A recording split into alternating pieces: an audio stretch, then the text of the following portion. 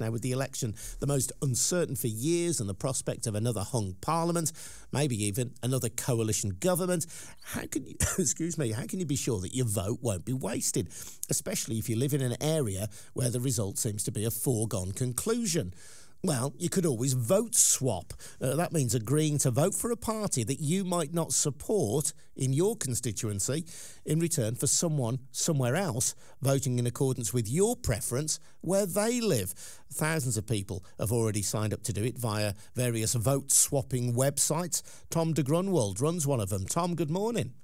Good morning. So where did you come up with the idea of vote-swapping? Well, I was living in a marginal, but I didn't really want either of the parties that had a chance there. What I wanted was the party who had a really good chance where my friend lived. She wanted the one of the parties that had a chance where I lived. So we agreed that we'd swap. And I thought, hold on, we could actually use the internet to connect people who need to do this. So just so I'm clear, then, Tom, your friend lived in a constituency where the party you supported had more chance of winning. So you said to her, if you support that party in your constituency, you would then support the party she supported in your constituency, even though you personally didn't support them. So you are literally... Exactly. Yeah?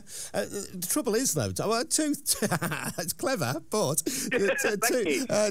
two things. One is you've got to trust the person at the other end. So if you vote for Party A in your constituency, even though you don't agree with them, you're relying on your friend to vote for Party B, the party you support, in another constituency, because that vote will carry more weight there. You're doing it. Right. It's entirely based on trust. Well, yeah, there is trust involved, absolutely, and it's an important thing. I mean, there's two things to say about that. The first is really that if you're in one of these constituencies, like I was, and you're thinking about how to get the government that you want to see, then you may well consider voting tactically anyway. So you may well go for your second or even third preference just to, make a better government, even if it's not the one that you would most like to see. So this is kind of something that people do all the time anyway. The getting the chance of someone actually voting for what you do want makes it feel a lot less uncomfortable, if you like. So the other issue, with trust is what we've tried to do is we've integrated this with social networks. So you can log in with Facebook and Twitter.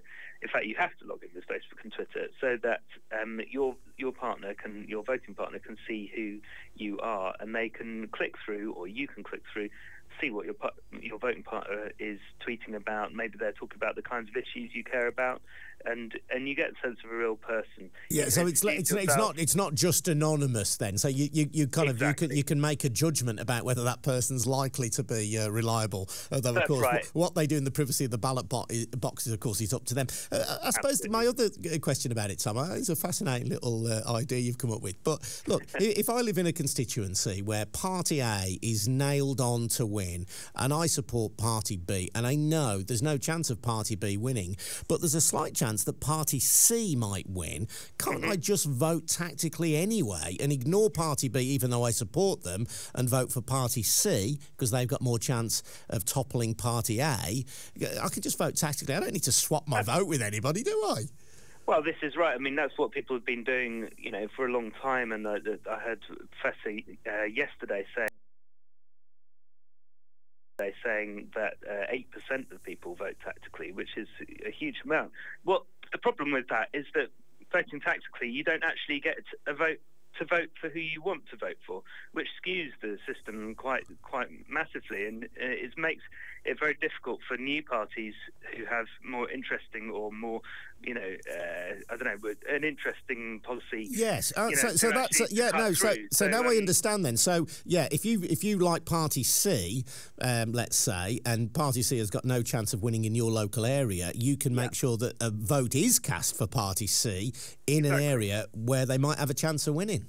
That's right, and also, even in those places where they don't have much chance of winning, you're still actually upping the popular vote for them. So it means that the votes are cast, and that will, I think, we'll be seeing that in itself will be quite an important thing after the election. We'll see some parties I don't know, for example, the Greens are going to probably not get very many seats, but they might have quite a few votes. That will be interesting to see how that is reflected in any coalition or minority government negotiations. Tom de Grunwald, thanks very much indeed. His website is called Vote Swap. It is entirely legal to swap your vote in this way. It's up to you in the end what you do in the privacy of the ballot box in any event. But if you want to cast a positive vote for a party, or you want someone to do it for you at the same time as voting tactically, then it is definitely something you might want to consider. Vote Swap. Put it into your search engine. You can find out more about it. BBC WM 27 to 9.